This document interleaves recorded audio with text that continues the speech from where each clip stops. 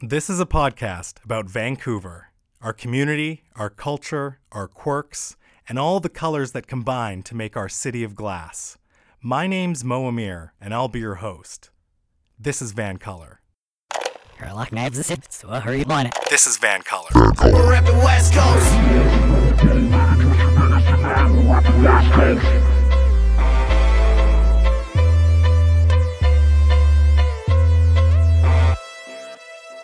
The number of displaced people in the world is the highest it's been since World War II.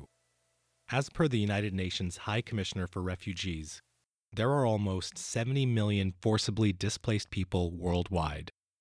More than 57% of displaced people are from 3 countries: Syria, Afghanistan, and South Sudan. This includes refugees, asylum seekers, and internally displaced people. Almost 45,000 people per day are forced to flee their homes because of conflict and persecution. Before we get into the podcast, I want to make a distinction between these 3 groups. A refugee is someone who has been forced outside their country of nationality and cannot return for fear of persecution because of their race, religion, nationality, or membership of a particular social group, which the Supreme Court of Canada ruled includes sexual orientation and gender identity. They comprise of about 37% of all forcibly displaced people. An asylum seeker is a person who is seeking international protection, but whose claim for refugee status has not yet been determined. They comprise about 4% of forcibly displaced people. An internally displaced person is a person forced from their home as a result of conflict or insecurity, but have been unable to leave their country. In effect, they're stuck. They comprise about 59% of forcibly displaced people. This is a global humanitarian crisis. International relief efforts are chronically underfunded.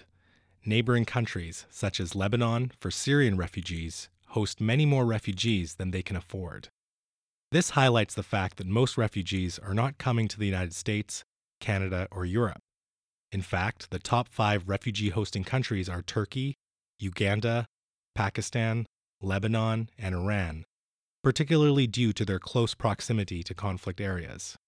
I want to be clear here. We are not talking about immigrants looking for a better economic future. We are talking about people who are looking to survive. As of January 2017, the latest available official data, Canada has demonstrated leadership in the global crisis and welcomed over 40,000 Syrian refugees. Now, I'm not suggesting that Canada can host all 70 million forcibly displaced people around the world, but I am saying that we have to continue to demonstrate world leadership and build global consensus to adequately fund international relief, to host refugees where and to the capacity that we can, and to remember that in all the rhetoric, some of which has been poisoned by ignorance, we are talking about people. And these people are amongst some of the most marginalized people in the world, including those in the LGBTQ community. Homosexuality is criminal in over 70 countries worldwide, with about half a dozen countries that still implement the death penalty for same-sex sexual acts. Today on This is Van Color, I'm joined by the inspirational LGBTQ refugee activist and Syrian-Canadian author, Danny Ramadan. Since his arrival to Vancouver in 2014, Danny's community contributions as a storyteller and activist are a testament to the strength of diversity in our community. As an activist, he's been involved in coordinating online and on-the-ground efforts to support queer and trans-identifying refugees from Syria to immigrate to Canada. He organizes the annual fundraiser, An Evening in Damascus, to support these efforts. Since May 2015, he has raised over $100,000 to support the safe passage of LGBTQ-identifying Syrian refugees. He was appointed Grand Marshal for the Vancouver Pride Parade in 2016, where he led the march with Prime Minister Justin Trudeau. Since his arrival to Canada, he's been awarded the StandOut Award, RBC's Top Immigrant in Canada Award, and the Bonham Centre Award. His debut English novel, The Clothesline Swing, was named amongst the best books of 2017 by the Globe and Mail and Toronto Star.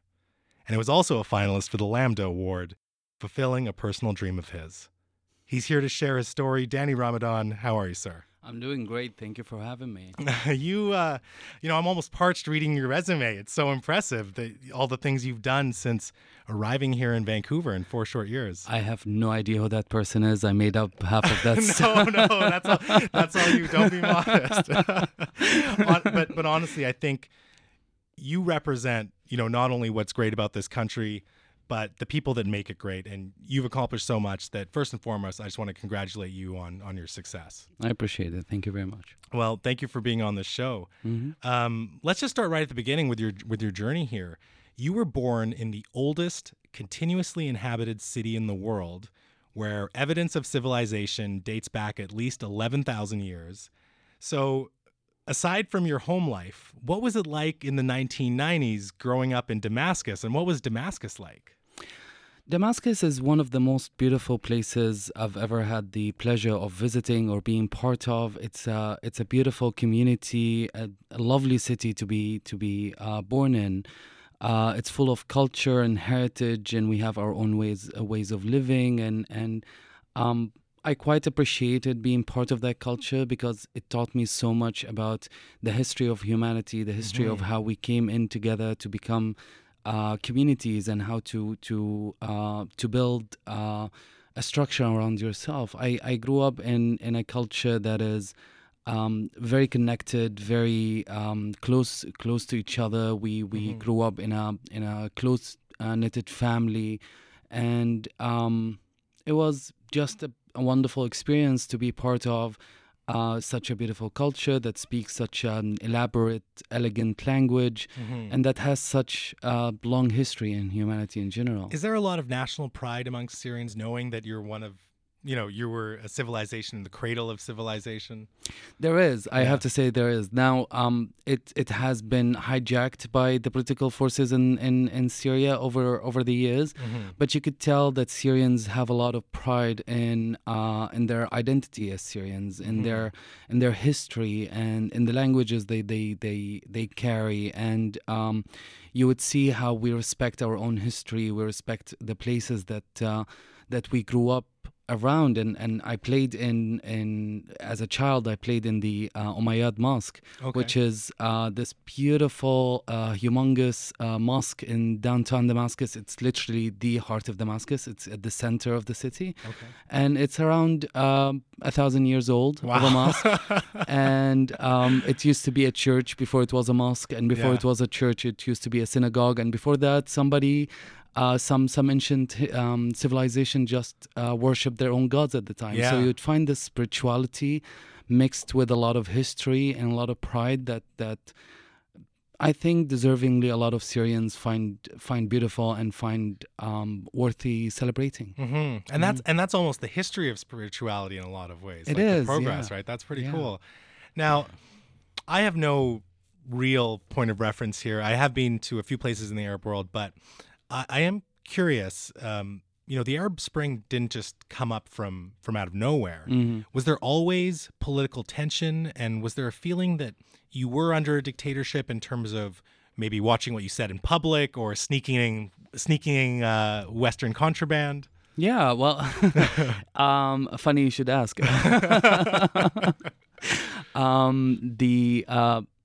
The regime in Syria has been the same regime running by the father, the Assad father, Hafez, and then by his son around 15 years ago after the death of Hafez al-Assad.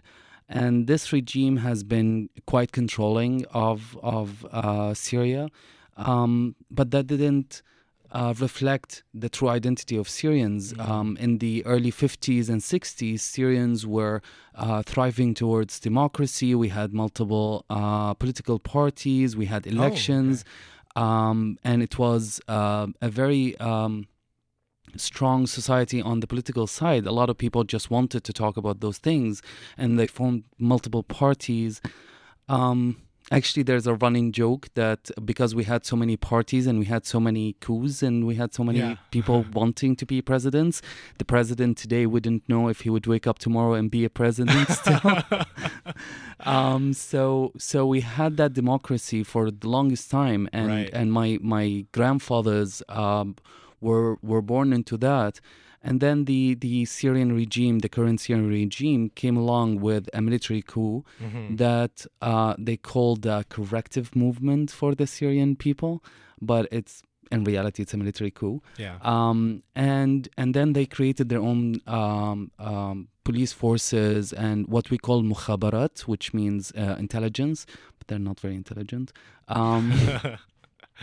Who would monitor people and their conversations and would monitor how we are reacting, because it's the way that this regime managed to stay in power for the longest time. Right. Okay. Interesting. So it sounds like there was a lot of tumultuousness in the political culture, and then there was this military coup, and then you sort of had this one regime stay throughout, right? Yes, that's exactly what happened. Yeah. And you have to give credit, I guess, to the regime for managing to stay in power for this long.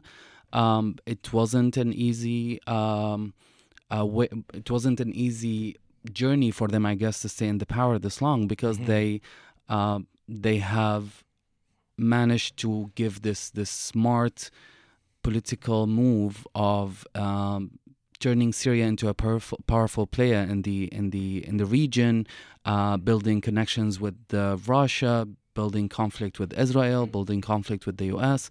And all of that helped them to stay, while also selling this ready-made nationalistic narrative to the locals of being the people who are protecting Syria from outside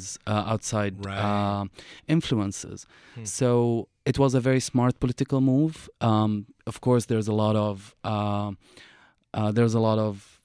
difficult and challenging history with that. Comes with the bloodshed that they had, and comes with silencing a lot of the activists and the civil society social warriors, really, and turning that community that was so democratic in its nature into a community that is more accepting of a dictatorship. Right. Okay.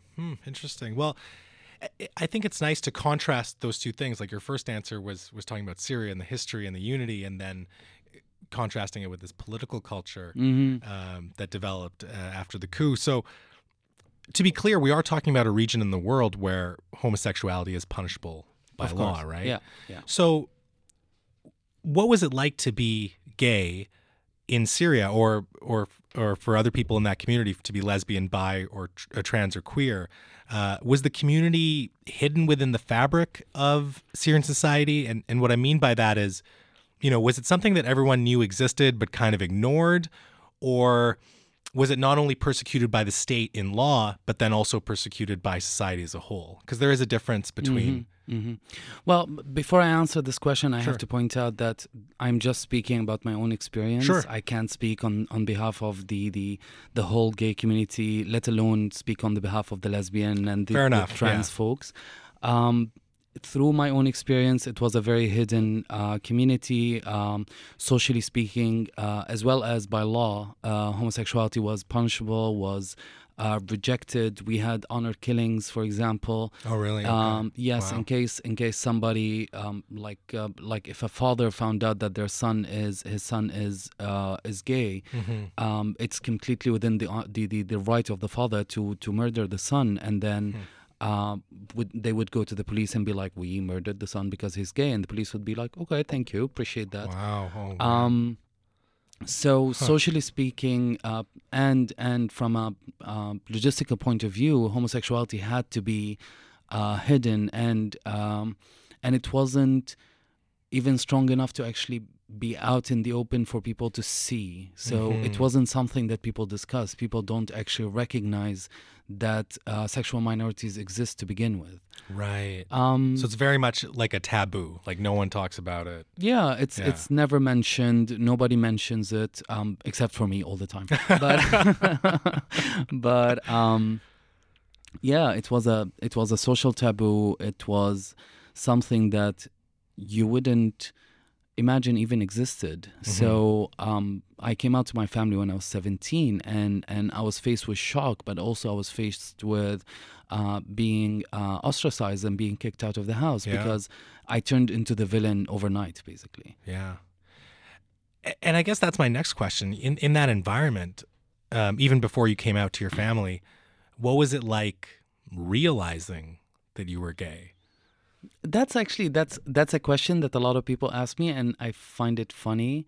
I grew up knowing that I was gay all along. It's not something. It wasn't like that a discovery. No, I didn't like. I clearly played my straight card there. So I don't know when I realized I was straight, but exactly, yeah, right.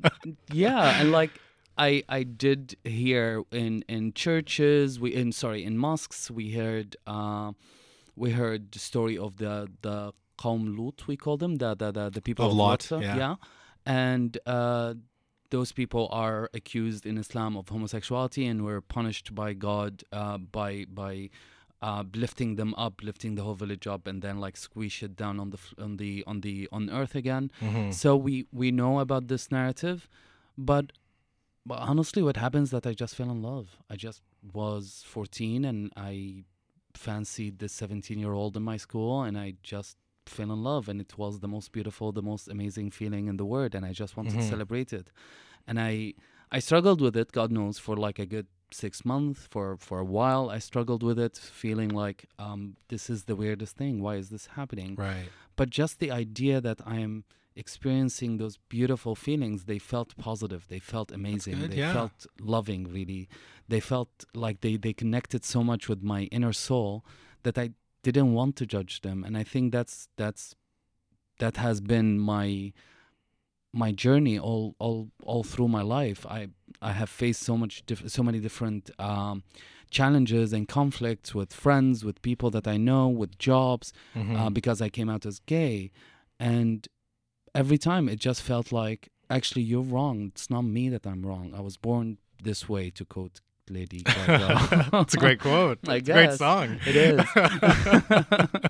I mean, if I didn't think it's a great song, they will take away my gay ID. Oh, is that right? It's one of the requirements when you fill out the form? You fill the form. You have to recruit, so... I guess what's, again, like I can't speak to anything in sort of that experience, but it just seems like if you live in a society that persecutes something and you come to this awakening that you are that thing, or you don't even have the awakening, but you just have been, that thing, guilt, shame, like there's, like you said, you had struggles with it. Like it just seems like it would be so hard to, and you can't even talk about it with anyone, right? Well, it's funny because I talked about it with I was, at the time, I identified as a Muslim. Okay. I don't anymore. I stopped that. I stopped the insanity long ago. No. There are some good Muslims too. They are. No, I agree. This is maybe more good than bad, weird actually. joke, I should say. No, actually, I personally I appreciate Islam as a spiritual guidance for a lot of people. I think that it's beautiful in the way that it's presented. I just think that there are people out there who take Islam as a vehicle for their own malicious ways, but I don't think that Islam itself is the problem.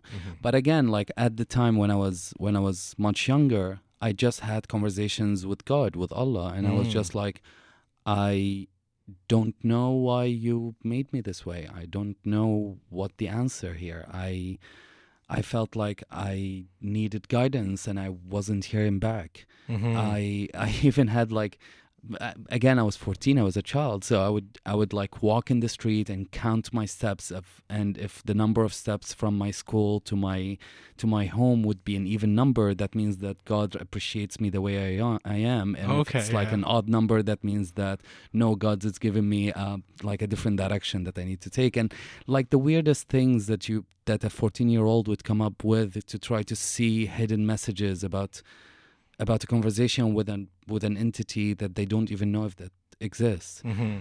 And yeah, at some point I felt like I'm not hearing back. I'm left on red, I guess.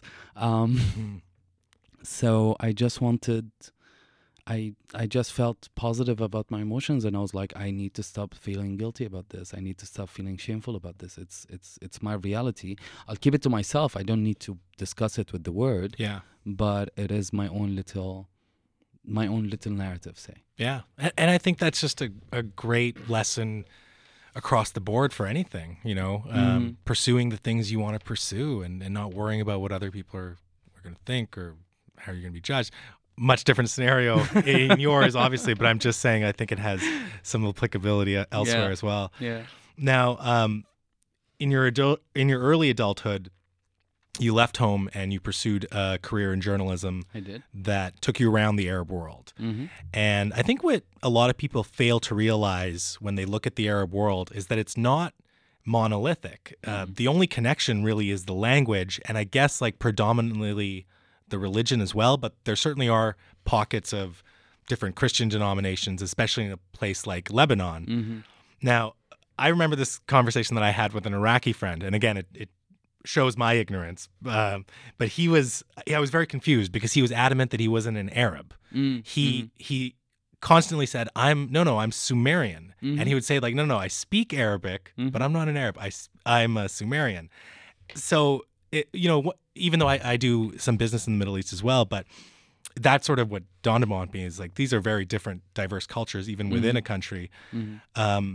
So in your travels in the Arab world, since you had an exposure to a multitude of different countries, were there places that you felt were distinctly more liberal and perhaps conveyed more hope for progressive values in the future? Mm-hmm.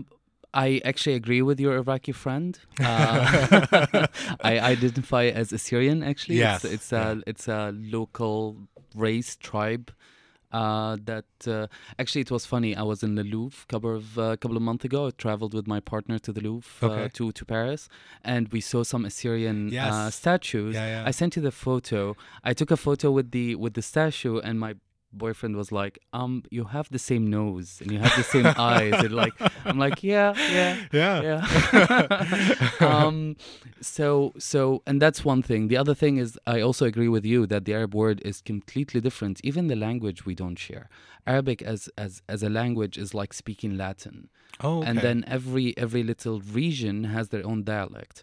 So a Syrian and an Egyptian would be speaking two different languages. They would be able to understand each other because we are living right next to each other, and the language derives from the original Arabic, but we do speak two different languages. Oh, interesting. Okay. Yeah. We all write in we call it Fusha Arabic, the Latin Arabic, say, the original Arabic. We all write in that, all newspapers are written in that, all books, and we all read it and understand it, but we all have our own different dialect. Yeah. And also, speaking of how Islam is interpreted, I would be practicing Islam in Syria and people would be practicing Islam in Egypt, and they have completely different ways of practicing Islam. Yeah. It's quite interesting to actually see those little differences in the Arab word. I think we forget how much religion is cultural. And you see this with Catholicism, right? The Catholicism in Latin America is much different than it is in the United States, than it is in Europe. So exactly. It's the same thing with Islam. Yeah. You would see that if you looked at pictures of Jesus, for example, from across the world. Yes. You would have black Jesus, and you would have like a Latin-looking Jesus. It's really interesting to actually see the ways we worship our deities in a way that reflect our culture really and reflects our own values as a society. To go back to your question, when I lived in Egypt in the early 2000s, it was a liberal place. It was heading toward being a liberal place. Okay. I felt more open to come out as a queer person. I had the community out there was outspoken, was present. I had lots of queer friends. Again, speaking from my own experience, sure. In the later years, specifically after the Arab Spring, I believe that queer folks in Egypt went back to the closet. They were faced with a bigger crackdown. There was a lot more arrests for queer folks that is reported heavily in the media anyway. Lebanon continues to be on the rise in human rights and focusing on sexual minorities and gender minorities. It's the little haven of the Arab world. Turkey was heading in the direction of supporting and legalizing, specifically when, politically speaking, they wanted to join the UN, the EU, yes. the EU, sorry, and they were trying to change their own society towards that, and then the EU were like, no, we don't want you there. So the society started to return to their conservative views. Like in 2011, I participated in a Pride Parade in Turkey, in Istanbul. Yeah. So So Probably the only Pride Parade in the Arab world, I would imagine. at the moment, it's the only Pride Parade in the Arab world. It's still ongoing. They Okay. just had their Pride Parade 2 weeks ago in Istanbul. Okay, great. Still, no. No, not great? It is great that they Okay. have the Pride Parade, but it's heavily policed. I see. Okay. They get arrested. You can't arrest 20, 30,000 people, but Yeah. the main activists who are under the eyes of the government, in the Turkish government, get arrested every single year, and then they spend a couple of months in prison, and then they're released, and then they go back to planning the next Pride Parade. Right. Yeah. Wow. So it is still a protest over there. yeah. And I'm proud of it. I guess it's a beautiful experience, and it shows you that while we are here celebrating Pride with like endless parties and having our own little discussions about how to who to include in Pride and who doesn't get a say in what Pride is, I'm like, there are places around the world where they can't even celebrate Pride, or even if they did, they get arrested for it. Right. So let's have a bigger conversation for a second there. So yeah, all of that tells you how society and their way of navigating homosexuality changes with the political influence, as well as with the social influence of each society and what the current government is trying to do. We are the scapegoat of any political regime that wants to stay in power and wants to, in the Arab world specifically, wants to stay in power and wants to villainize a certain group, and they want the people to see them doing good, quote unquote. I just did air quotes. So if the regime wants to be seen as doing good, they usually arrest the homosexuals. Yeah, and that's like a tried and true political tactic, as you sort of target the already marginalized, whether it's immigrants or minorities of color. Like that is something that is used throughout history, throughout the globe. Yeah, right? Cuff trumped cuff. You said it, I didn't. I did, yeah. So you traveled throughout the Arab world. You were working as a journalist, and then in 2011 you returned to Syria. So what brought you back? Well, in Egypt, I was reporting on the civil unrest in Egypt. I was reporting on the quote-unquote Arab Spring. And then it started to happen in Syria, and I wanted to be part of that. So I just packed my bags and I head across the Red Sea to Syria. And I didn't have an assignment. I didn't work for any. I was freelancing at the time. I didn't work for anybody. I just literally just wanted to be part of that. That movement. It felt like it's going in the right direction. You have to understand, in 2011, when the Arab Spring happened, it was extremely hopeful, and everybody was like, "Oh, it's the best thing ever happened in the Middle East." Oh, of course. I mean, Tunisia overthrows Ben Ali. Egypt has overthrown Mubarak. Libya begins the process to overthrow Gaddafi. Yemen begins the process to overthrow Saleh, and Syria begins this uprising as well, which unknowingly would transform into this full-blown civil war that continues to persist today. And I guess what's crazy about it is it's this maze of different belligerent groups that are funded by many different foreign powers, and they're all fighting each other. And the more I try to learn about the civil war in Syria, it's really complicated, because it's not like one group against one group. There's all these different weird alliances and enemies, and it just seems like it's so chaotic. So when you returned, what was the feeling like? Because obviously, things had changed, and was there confusion, or as you say, was there more hope that, okay, everyone has a single vision maybe in 2011 when you returned? No, when I returned in 2011, I was back in Syria in February 2011. It was a clear people, the people, right? The civilians going out protesting, not even for the outs of Bashar al-Assad, for a change in the way the regime is run. Oh, okay. At the time, Syria has been going through an 8 years financial crisis. Prices were going off through the roof. People were struggling quite a lot. There was a lot of crackdown, a lot of corruption within the Syrian government. And at the time, at the very beginning, in the very first month, people were just asking for a change in the government that would help those crises come to an end. Right. Okay. I managed to, the minute that I arrived, I managed to insert myself into those group of civil activists, social justice warriors, people that I actually quite comfortably came out to as a queer person. And we were just talking about bringing democracy to Syria, bringing social change that will return to the actual values of the civilized country that we used to be in the 50s. So it seems like a lot of optimism, a lot of hope. There was a lot of optimism. Every Friday, we expected the regime to relent and be like, okay, we'll do what you're asking. It was only protesting. There was nobody carrying weapons. And then the regime started shooting at protesters. Right. And that's when, naturally, protesters started to shoot back. Yeah. You know what I mean? When did the violence really start? The violence started in March when in a little town to the south of Damascus, I think, they had a group of 13-year-olds, youngsters really, who just left school and decided to write slogans against the regime on the wall of their school, which, to be honest, those are 13-year-olds who their parents are watching TV, and they just wrote those stuff. And then the regime arrested the 13-year-olds, and then they were tortured. Wow.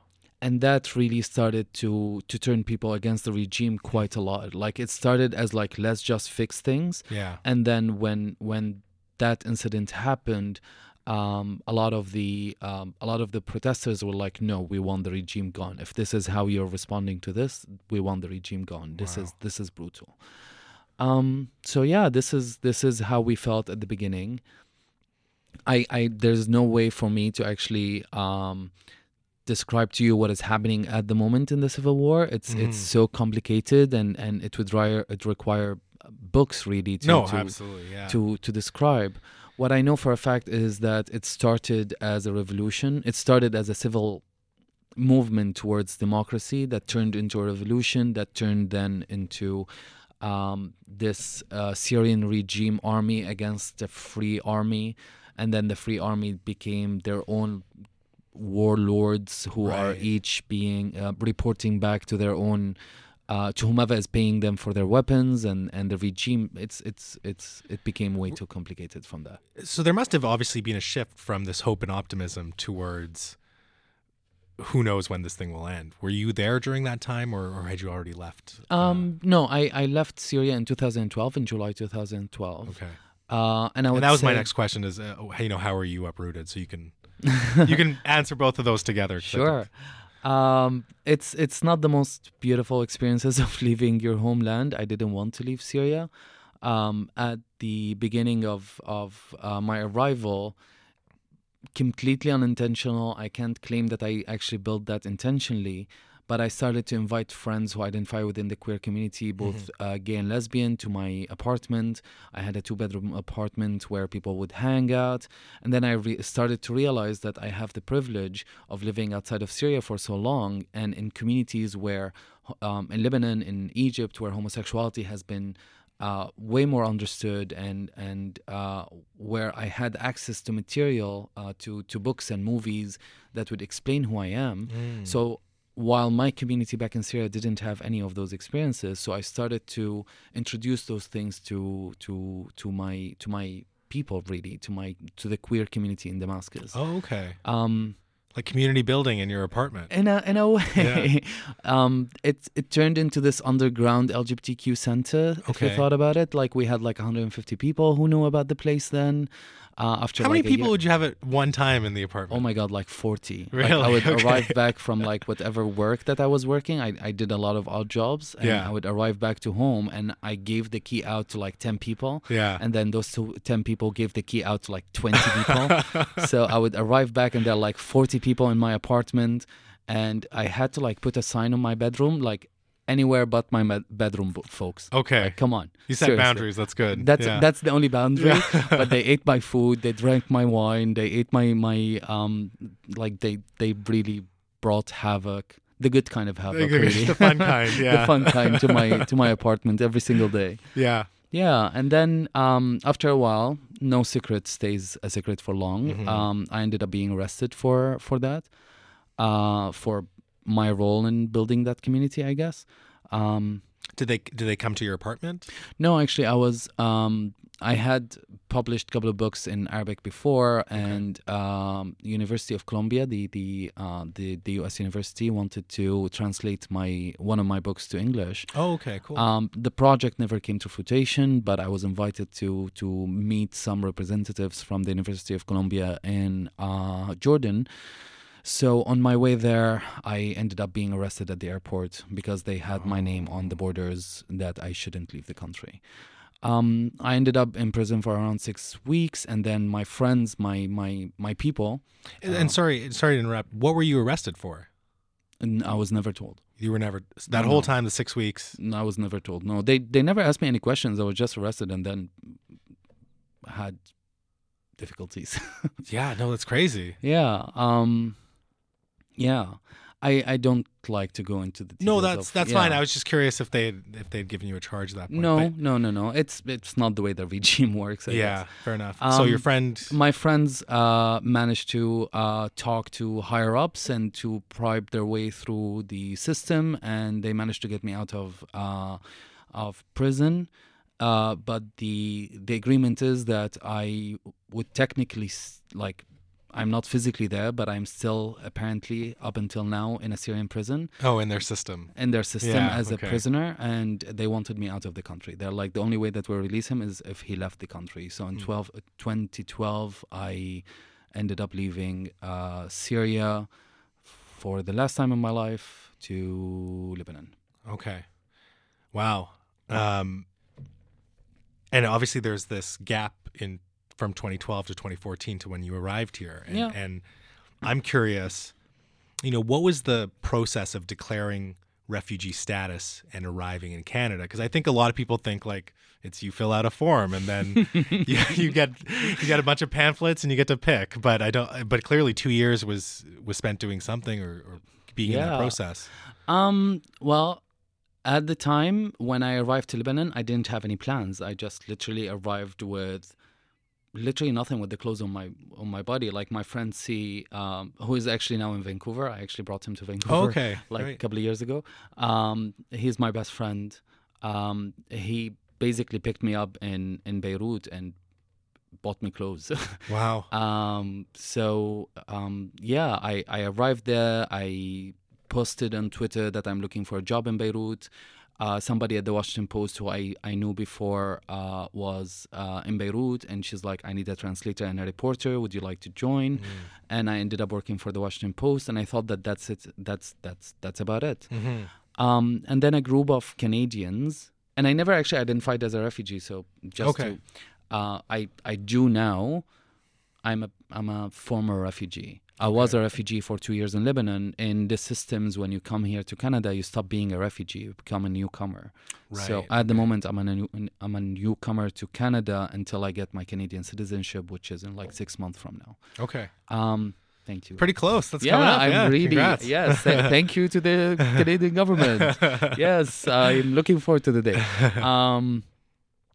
So I arrived to Lebanon, and then a group of Canadian folks heard about my story, and they came together and they're like, we would like to sponsor you to come to Canada. Cool. Okay. I'm like, that's awesome. At the same time, the UNHCR started to process my application for refugee. Politically speaking, I was technically a refugee, but politically speaking, they wouldn't call us in Lebanon as refugees. We were called displaced citizens. Right. Because they didn't want to give us a refugee status in Lebanon, which would allow us to start working in Lebanon. So I was working under the table in Lebanon, basically. Yeah. And that's one of the things. I said in the introduction here that Lebanon takes quite a fair share, not even a fair share, more than it can really afford. And it's, these refugee international programs are quite underfunded and chronically underfunded to help these other countries that are bearing more than their share of. It's really interesting, to be honest, because if you thought about it, Lebanon has documented 2 million Syrians in the past 5 years. Right. And that means that there are at least 3 million Syrians, like 1 million people who are not even documented in Lebanon. Wow. And Lebanon's population is 3 million. Yeah. So, and Lebanon is very small. It's a tiny little country. You can fit, I think, 4 or 5 Lebanons on Vancouver Island. Really? Okay. It's the tiniest little country. So it's completely, from their point of view, to be honest, it's completely fair to see how they have xenophobic prejudice against refugees, because the country doesn't have a lot of resources and doesn't have a lot of ability to actually welcome all those refugees. Right. And of course, you're not going to blame the big players, the Syrian regime or the Lebanese regime that is equally corrupted. You're going to blame the person who's in your face, the refugee who's literally there, who's accepting a job, half of your salary, because the person who is hiring would take a Syrian with the same qualifications as a Lebanese and then pay them literally half the money. Right. Yeah. Interesting. And that creates all of this inner conflicts and xenophobia in Lebanon. I spent 2 years in Lebanon. We waited for the application to be processed. It's 151 pages of an application to be filled, other than the UNHCR application, which is also, it takes literally weeks of visits over and over and over to the most humiliating place that you can imagine, where lines are just like formed under the sun and you stand there for 12, 14 hours just waiting for your turn. And then your turn is to give you a number. So the next day you would come and wait in a different line. It took me weeks to just register, and all I did in those weeks is stand under the sun and wait. Wow. It literally... And no one's reading your application at this point. You're just standing in line. And by the time that my application got read, the person who was working at the UNHCR at the moment, who interviewed me, was this local staffer who, when I told her that I'm gay, because again, I need to declare that for my application, she actually lectured me for a good 20 minutes about how homosexuality is a sin. Really? And I flipped her the finger, and then we ended up having a conversation. Like, it was a big deal. Somehow you made it through this process, though, in spite of this little did. tiff. Yeah. I did. Because the UNHCR paper is just a paper. Like, I just needed to present it to the Canadian government. The Canadian government didn't wanted me because I'm queer. Right. Statistically speaking, actually, queer people are the most easily to integrate into any new Western society. Okay. So you will find that there's a lot of support that goes. Thankfully, knock on wood, it will last. There's a lot of support for queer refugees to come to Canada. Okay, interesting. So and this whole process took about 2 years then to get here. Yeah. Now, you've said yourself in past interviews that people hear that and they think, that's the happy ending. That's it. You've escaped, the horrors of what was happening in Syria. But I think, just rationally, if you think about it, like, we have to be cognizant of the idea that you're now in a really foreign land and you're not a tourist. You have to make a life here. And the second thing we have to think about is you're processing a lot of trauma. I mean, you were uprooted, and this was not a migration of choice. This was very much a migration for survival. And people that you still care about are in Syria as well. So was it a mix of emotions when you arrived and settled in your first few months? How did you feel, and how did you cope with all this tumultuous change and everything that was going on? I wouldn't say it's a mix of emotion. It was one simple emotion. I was depressed as hell. Really? I wanted to swear, to be honest. Yeah. The challenge was that a lot of folks, when I arrived here to Canada, really thought that it's the end of a happy movie. I arrive at the airport and somebody's making out with somebody for no apparent reason, and credit is rolling, or it's the weirdest thing. And people don't recognize how difficult it is to integrate into a community that is so completely different from everything you've experienced in all of your life. Yeah. And and different is not bad. I'm not saying that Syria is bad for being different or Canada is bad for being different than Syria. It's just different, and it's just something that I'm not used to. Absolutely, You literally took me away. I was taken away, not you. Like, I was taken away from a community that I know and understand, where I have my support network, my friends, my spiritual family, my normalities, my routine, I don't know, like the supermarket where I buy my cigarettes. It's the place that I know everything about, and then you bring me to the other side of the world, to a completely different culture, a completely different weather. My allergies were kicking in. I'm serious. Like, I have like. Your body isn't used to it. I mean, we know what this is. We call it culture shock. That term has existed for a long time, but I think we forget it in this scenario. And I was dealing at the time with post-traumatic stress disorder. I come out and like say it all the time. I proudly have a post-traumatic stress disorder. If I didn't have post-traumatic stress disorder, I would be a psycho, because the things that I went through requires the brain to function through them. Yeah. So I was dealing with a lot of that, and I was dealing also with my own expectations. So my last job, for example, before I came here to Canada, was working for the Washington Post, and then I literally applied to every newspaper and media outlet here in Canada, and I never heard back. Yeah. And you would think that somebody like me, with the fact that I speak the language fluently, the fact that I have 10 years of experience in journalism in the Middle East, that I would get a job in a heartbeat. It took me 9 months to get a job. Wow. It took me longer than that to actually start to feel comfortable enough to actually start having friendships. It's not about just meeting somebody and suddenly you're friends. It's about you being ready to actually being friends with another human being that you don't share any common experiences with before. Yeah. I actually, it's funny, I say this quite a lot. To explain culture shock, the most trivial of things, in Canada, the first question that new people ask each other is, how's the weather? Or how do you feel about the weather? It's something around the weather. And it's the way to introduce yourself. Spoiler alert, it's probably raining. It is raining, actually. It was raining. Come on, July. Come on. But like back in Syria, when you're talking about the weather, it's a social cue to tell the other person, I don't want to have this conversation. I'm done with this conversation. So for a good year, I go out, I meet people, they talk to me about the weather, and then I come back home and I'm like, nobody likes me in this city. Oh, man. And all these people are coming up to you, telling you they don't want to talk to you. Exactly. So, and like, That's it's rough, not their fault. Yeah. It's not my fault. No. That is literally the explanation of cultural shock on the most trivial of things. Yeah, of course. Yeah. And then double that by like 100 million times, because literally everything is different. The way that you communicate is different. Sure. And I think that I have to put that on both the refugees, the newcomers, and the locals. The newcomers,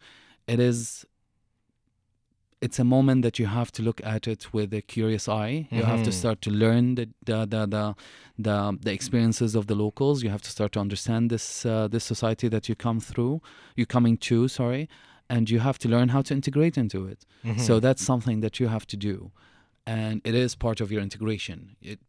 People here are different than people that you're used to. It's as simple as that, and you have to learn their ways. Right. And also the locals have to recognize that the newcomers, when they walk into their house and they don't know that they should take their shoes off, it's just because their culture, they don't take their shoes off when they walk into their house. So be gentle and be welcoming, and just mention it, or be smart about the way you mention it. Don't like shame them for doing something that they completely have no background around. Yeah. Well, that's good advice. One thing I want to ask you about, and you don't have to go into details, just curious.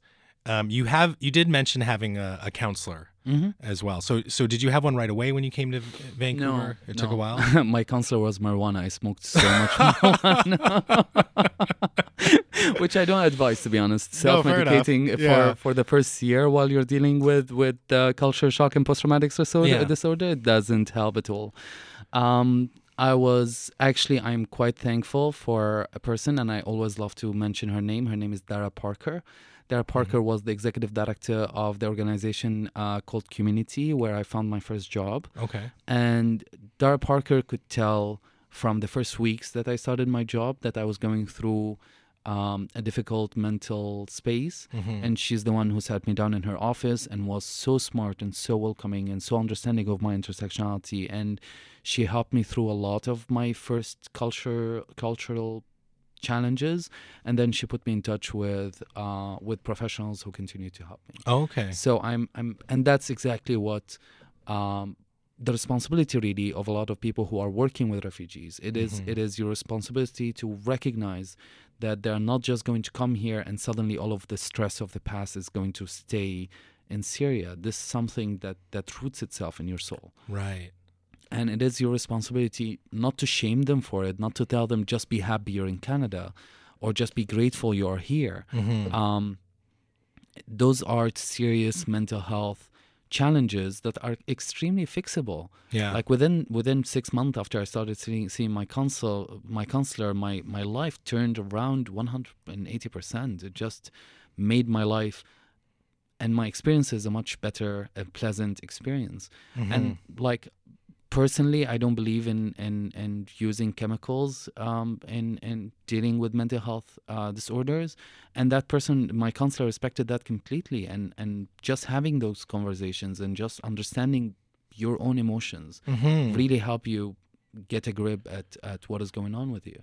Were you writing at this time as well? Was I writing? I was doing a lot of public speaking. Okay. The book, The Clothesline Swing, was done, I would say, the first 6 months I arrived here. Oh, okay. Wow. I wrote it for 2 years in Lebanon. Before that, and my last 3 or 4 chapters were written here in Canada in the first 6 months. And that's why they're very heavy on the magic realism, I guess. Right. It's and then I was doing a lot of public speaking. I was doing speeches everywhere, talking about my own experiences. Was this part of your work with community? Not really, actually. No, okay. My work with community, I was hired to community while I also was invited to be one of the keynote speakers for an event that they hold called the Ida Hot Breakfast. Okay. So, and it was like this, 500 people in the room. I spoke for a good 30 minutes. And it went quite well. Okay. So, but that was the only thing that I did as a speech with community. I did a lot of I did a TEDx talk at SFU. I did I don't know, Brain City Chronicles. I did multiple speeches about refugees. Excuse me. I did multiple speeches about refugees and newcomers. But mainly, I always, as I started this conversation, I always state that this is just my own personal experience, and For sure, yeah. Well, I think what's interesting is that Johann Hari has this book called Lost Connections, and it's about anxiety and depression. And the book basically outlines 2 main sources for depression. One is trauma, and the second is a feeling of meaninglessness, especially in one's work. But you arrive here, and maybe not right away, but you begin processing your trauma. Yes. And even writing, there is something about processing this nebulous mess of emotions and feelings and chunking it down into logical paragraphs and fine-tuning the sentences, especially in a creative and expressive way that can be quite therapeutic. And there's a lot of therapies that involve writing things out. And people, for whatever reason, end up feeling much better when they do this as a regular practice. And at the same time, you begin to consume yourself in this meaningful work, not only as a speaker, but also working for a community as well. So it seems like consciously or unconsciously, you went through the correct way. I mean, maybe you had some gentle hands. Some gentle hands as well. Yes. But certainly you went through the right steps to integrate quite quickly. I mean, it has only been 4 years, which is pretty impressive. I think at the end of the day, I seek community, I seek spiritual families, and that's what led me through to this work. I felt that I wasn't represented myself, like I didn't find people who are like me. Yeah. In the community, that is my host community now, my home community. And I started to seek those folks, people that can actually that I can actually talk to and I like joke to, and they would understand the joke right away. And at the same time, I felt that meaningful work is about being part of something bigger, a movement of some sort. Right. And I thought to myself, honestly, when I was maybe like 6 months or 8 months after I arrived here, is that at the end of the day, I just went through something that is extremely unique.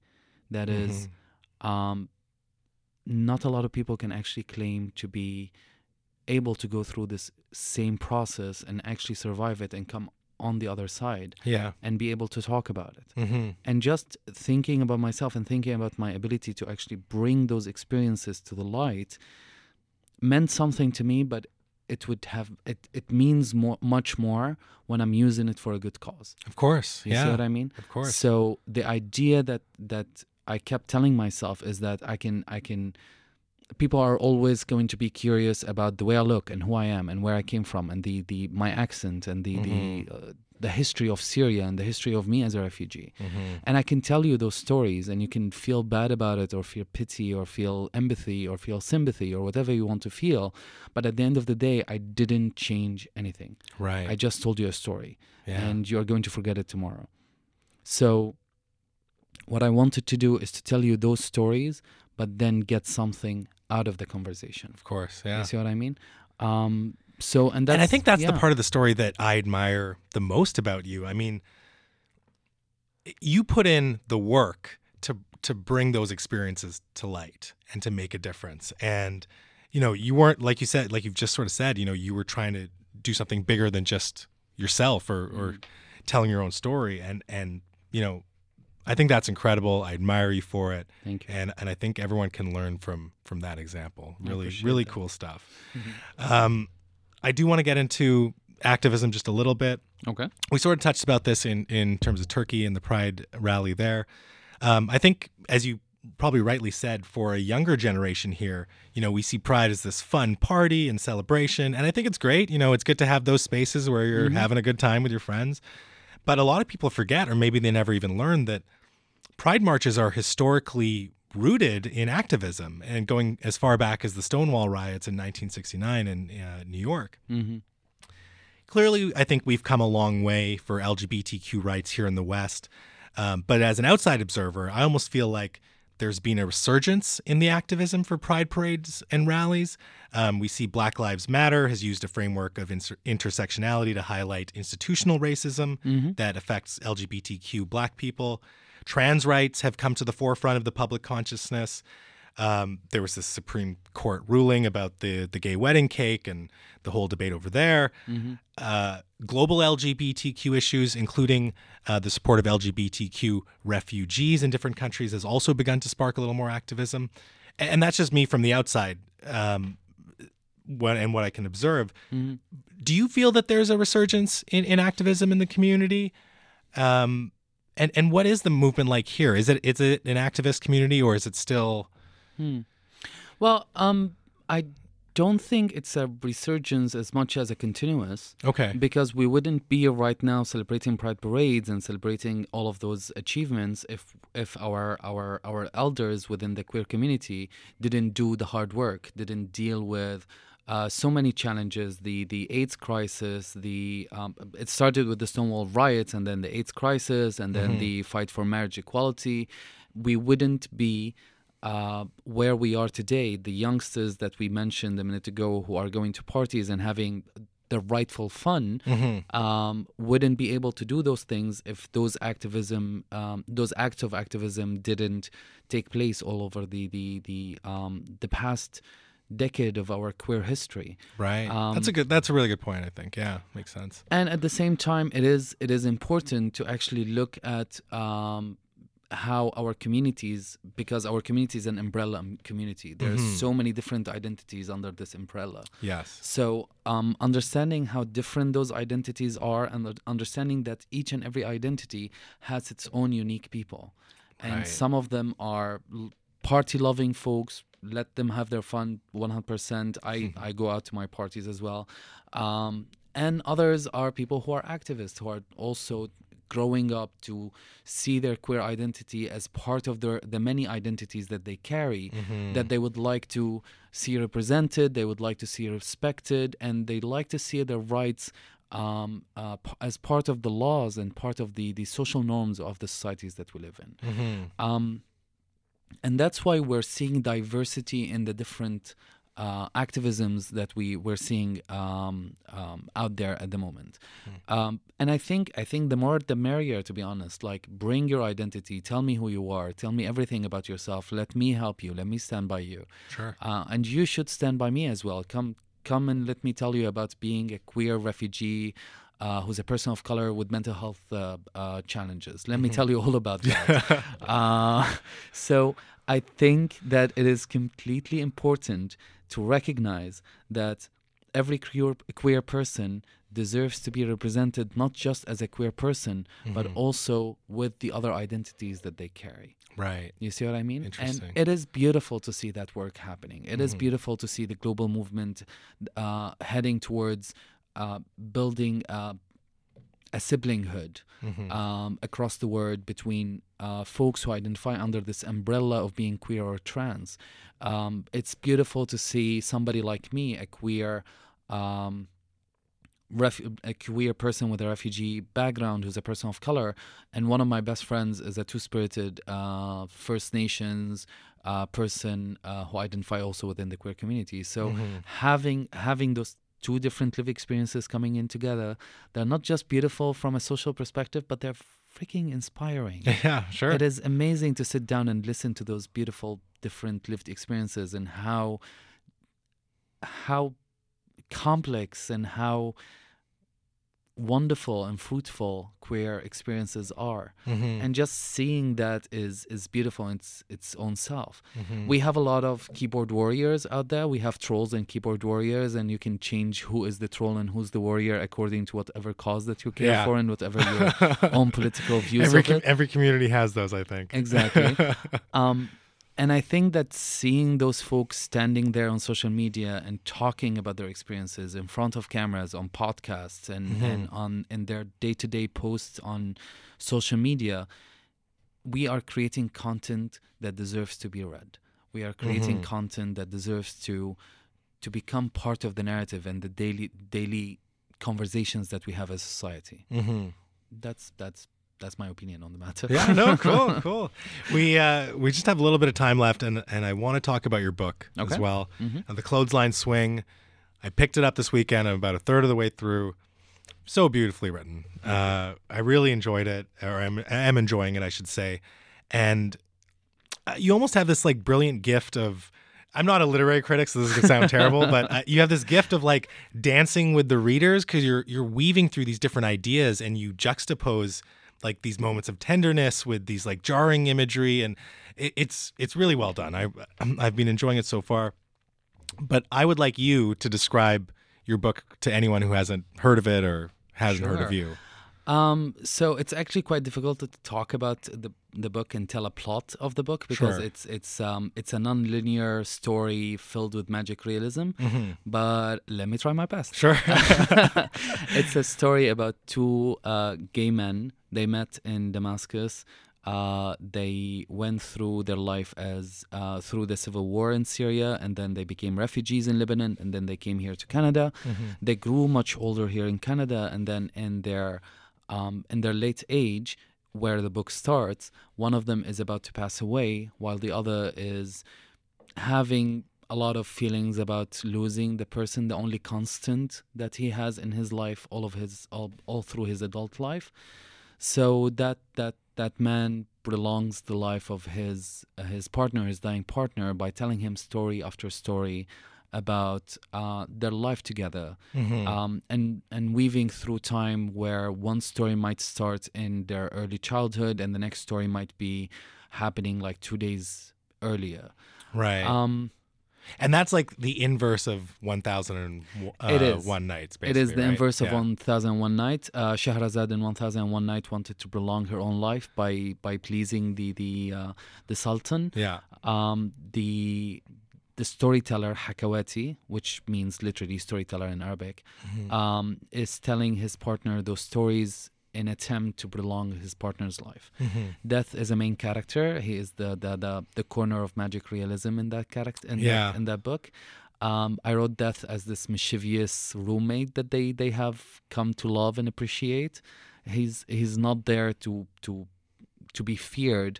He's there to have conversations with and for Death in a way to help Hakawati accept that his life had challenges, but also that he's about to lose his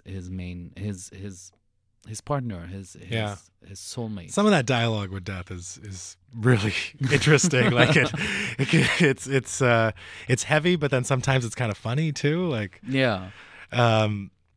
now it's your book has won a lot of awards as well, and I don't want to go through the list because it's a long list. But the one I want to talk about is that you were a finalist for the Lambda Awards, and you've said that this was like a dream of yours when you were a kid, right? It was when I was like 15, 16, something around that, when I was in my teenage days. How did you even hear about these awards? That's the funny thing. When I was in Damascus, we only had 2 TV channels. Yeah. And that's about it.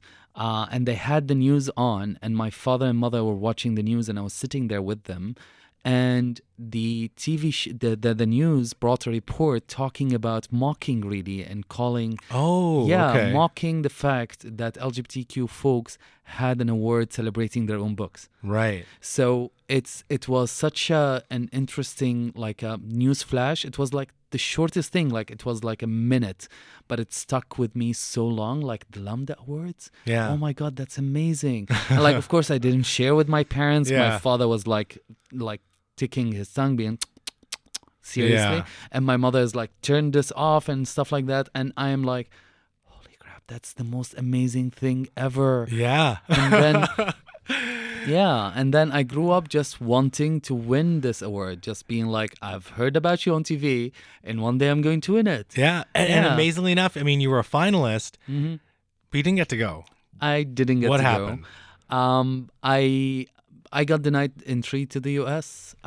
Before, so I have a visa and everything, but I got denied entry to the U.S., and I don't want to end up another headline, to be honest. I don't want to be fair enough. Arrested and sent back to Syria, and that happened before multiple times, so I'm not really taking my chances over there. No, fair enough, and obviously we hope that things change, and hopefully you'll be up for another Lambda Award, and you'll get to be there. Oh, wait for the next in person. Yeah. I mean, I definitely hope you keep writing. I think it's a great gift that you're putting out there in the universe. Thank you. I'm sure you will be up for plenty of other awards for plenty of other books. Thank you. What's next for you? I believe you have your annual event, A Night in Damascus, coming An Evening in Damascus. Evening in Damascus, yes. Sorry. So the Evening in Damascus is happening on the 31st of July. It is a fundraiser that I run annually. This is the 4th year that I do the Evening in Damascus. It serves 2 purposes. A, to raise funds for queer and trans refugees to come to Canada. All the money would go to a private sponsorship group, just like the group that brought me here to Canada. And the money this year is going for 2 lesbian couple from Syria to come to Canada.